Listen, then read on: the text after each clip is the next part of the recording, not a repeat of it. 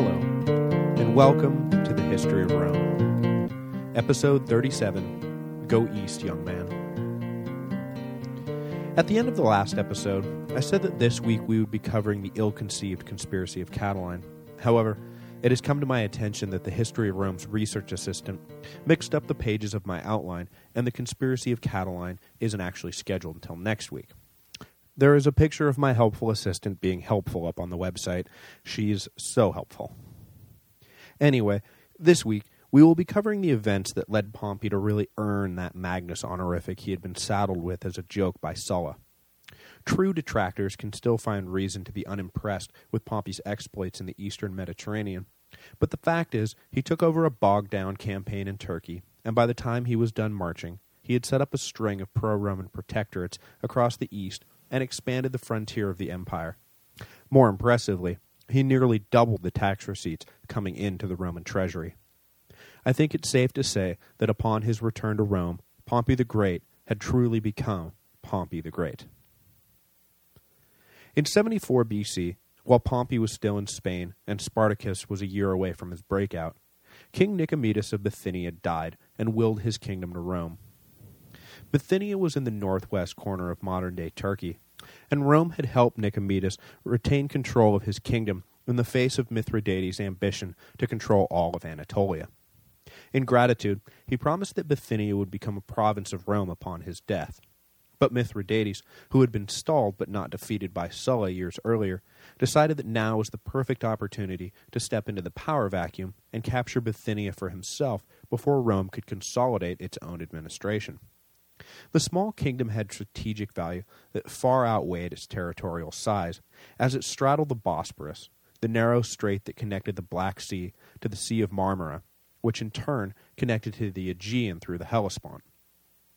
Bithynia, in later years, would be the home of the new capital built by Constantine on the western side of the Bosporus, and thereafter find itself at the very heart of European and Near Eastern history. So obviously, the real estate was highly coveted.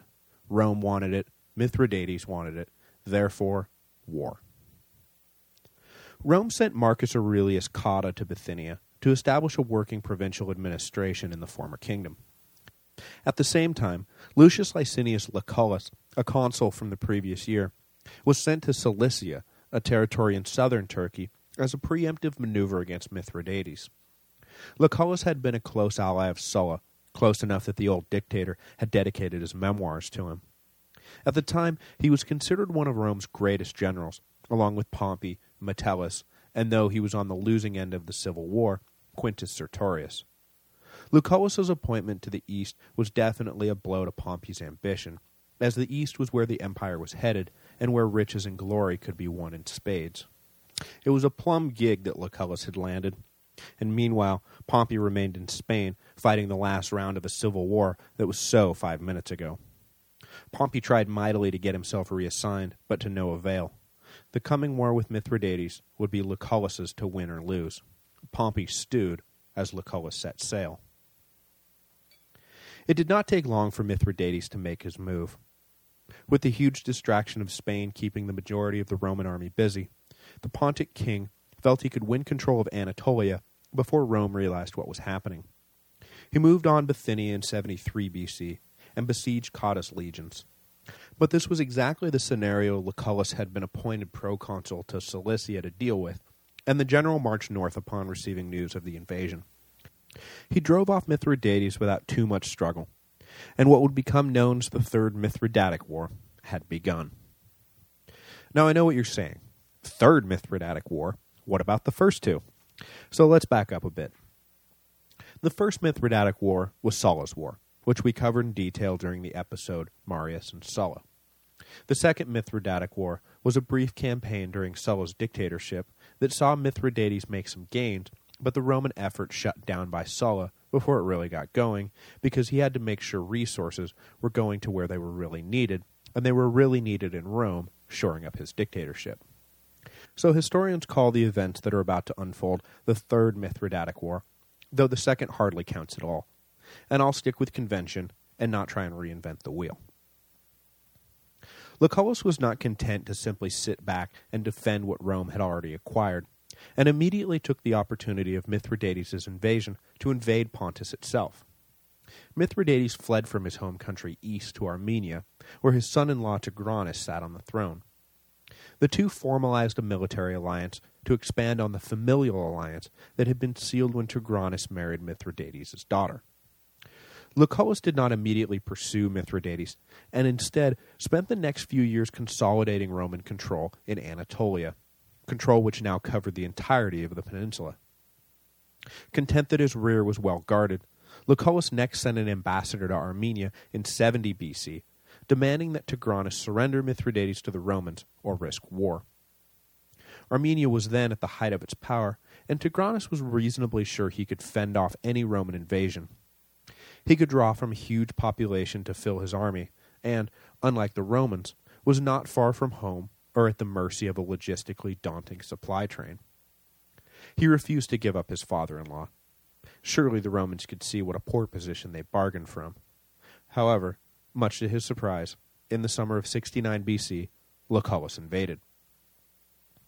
The two armies met outside Armenia's new, still under construction capital.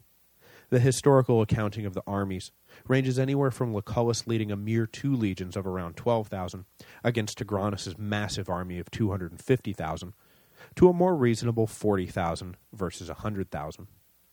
But everyone agrees the Romans were vastly outnumbered, and that when Lucullus won the battle, it was called one of the greatest in Roman history. As was so often the case in the ancient world, one trained Roman legionary was worth 10 conscripted peasants. So Lucullus is the man, right? He went down as one of the all-time greats, right? He had conquered Pontus. He had just won one of the most impressive victories in Roman history. He was winning battles as far from home as anyone had ever won. Surely he wouldn't be recalled by the Senate in disgrace and replaced by Pompey, right? Unfortunately, Lucullus's victory over Tigranes was not the end of the war. Tigranes fled north and reestablished himself in Armenia's traditional capital. Lucullus, meanwhile, remained in the south.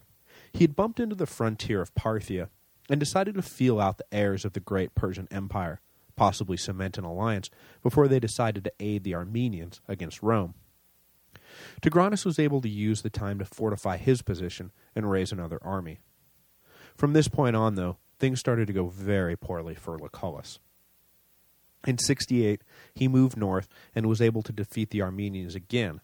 However, he had begun his campaign for the year too late, and when he ordered his troops north into the unforgiving Central Asian mountains in pursuit of Tigranes, winter was well on its way.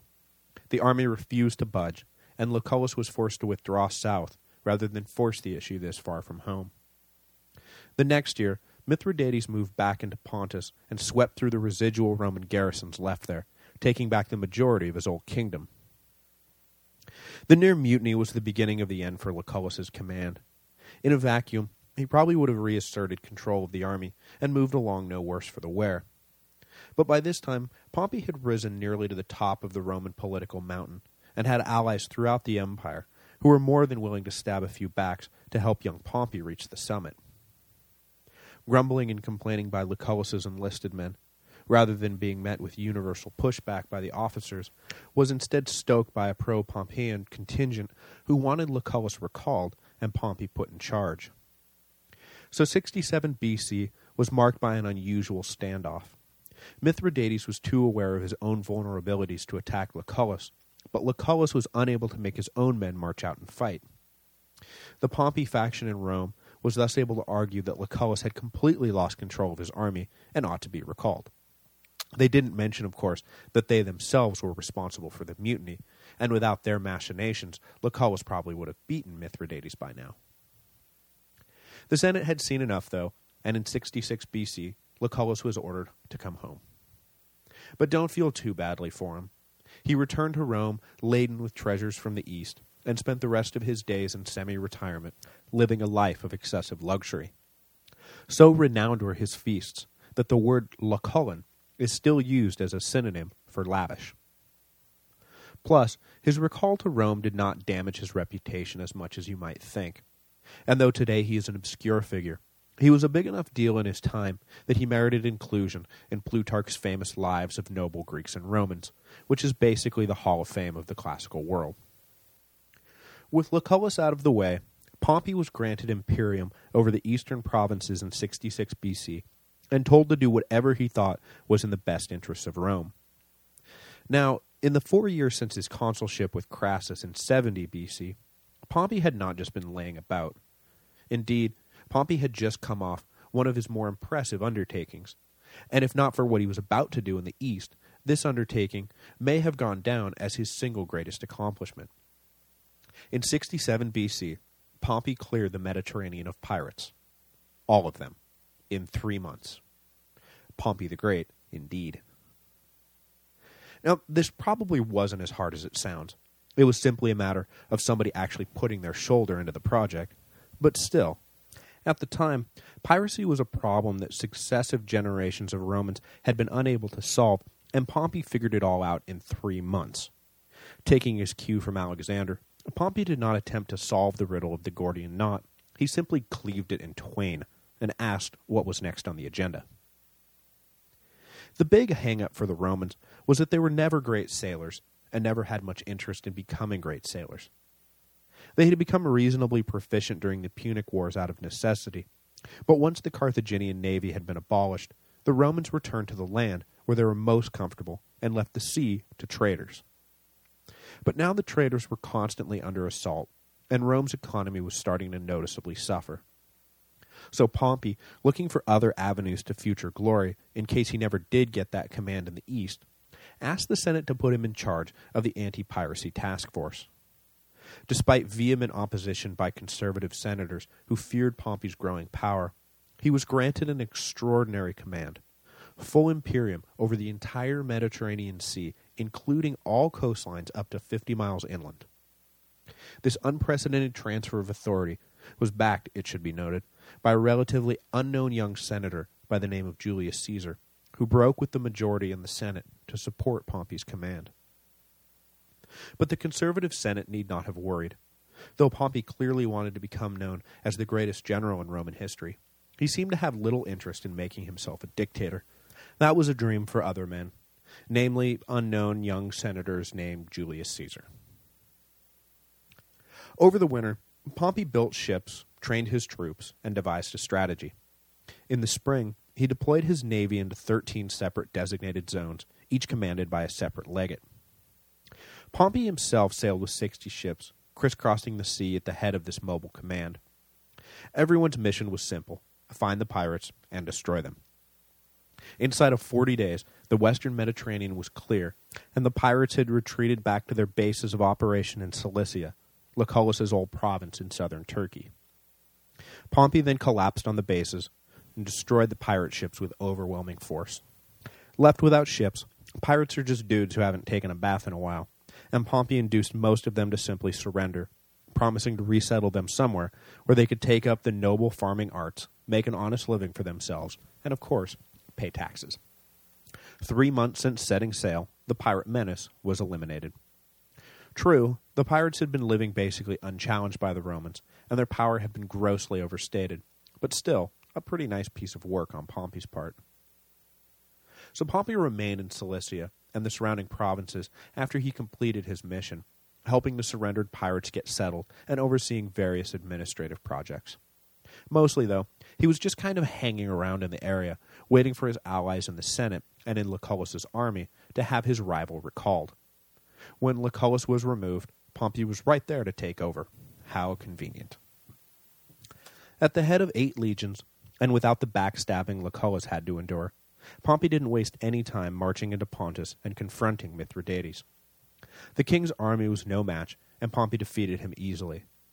Mithridates, as he had before, fled to Armenia to take refuge with his son-in-law, but this time Tigranes denied the asylum request.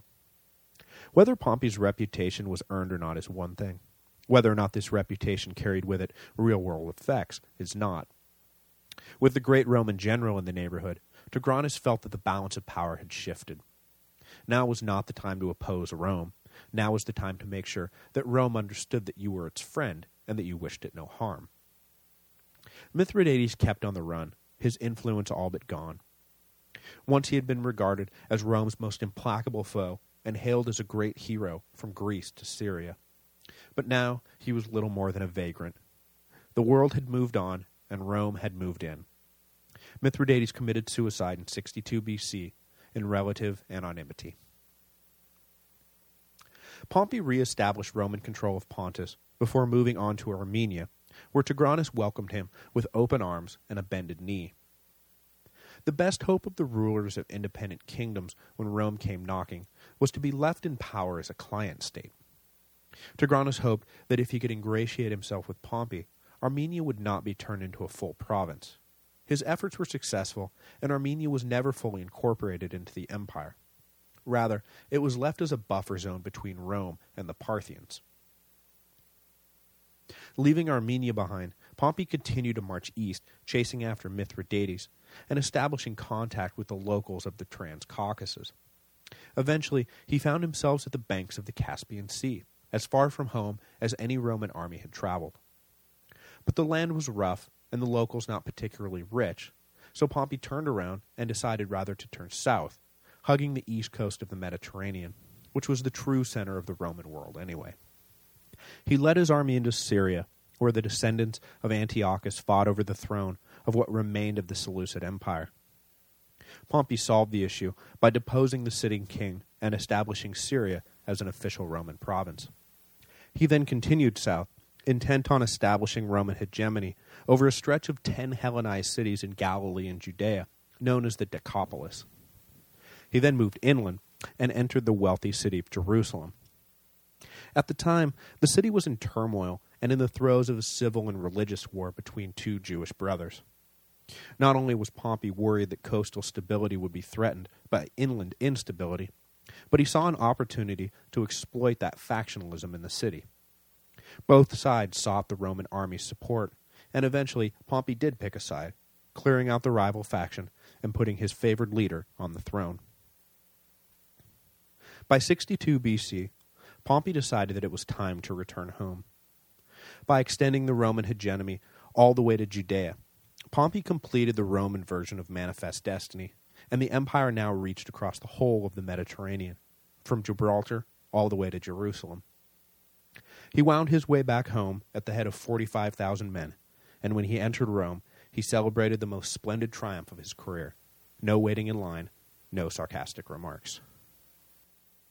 As I mentioned earlier, the kingdoms conquered, annexed, or allied with during Pompey's campaign in the east literally doubled the amount of money coming into the Roman treasury, a staggering accomplishment when you think about it.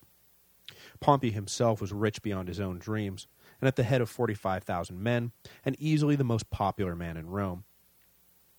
The conservative Senate watched all this with understandable apprehension, but Pompey seemed content to simply bask in the glow of his own fame.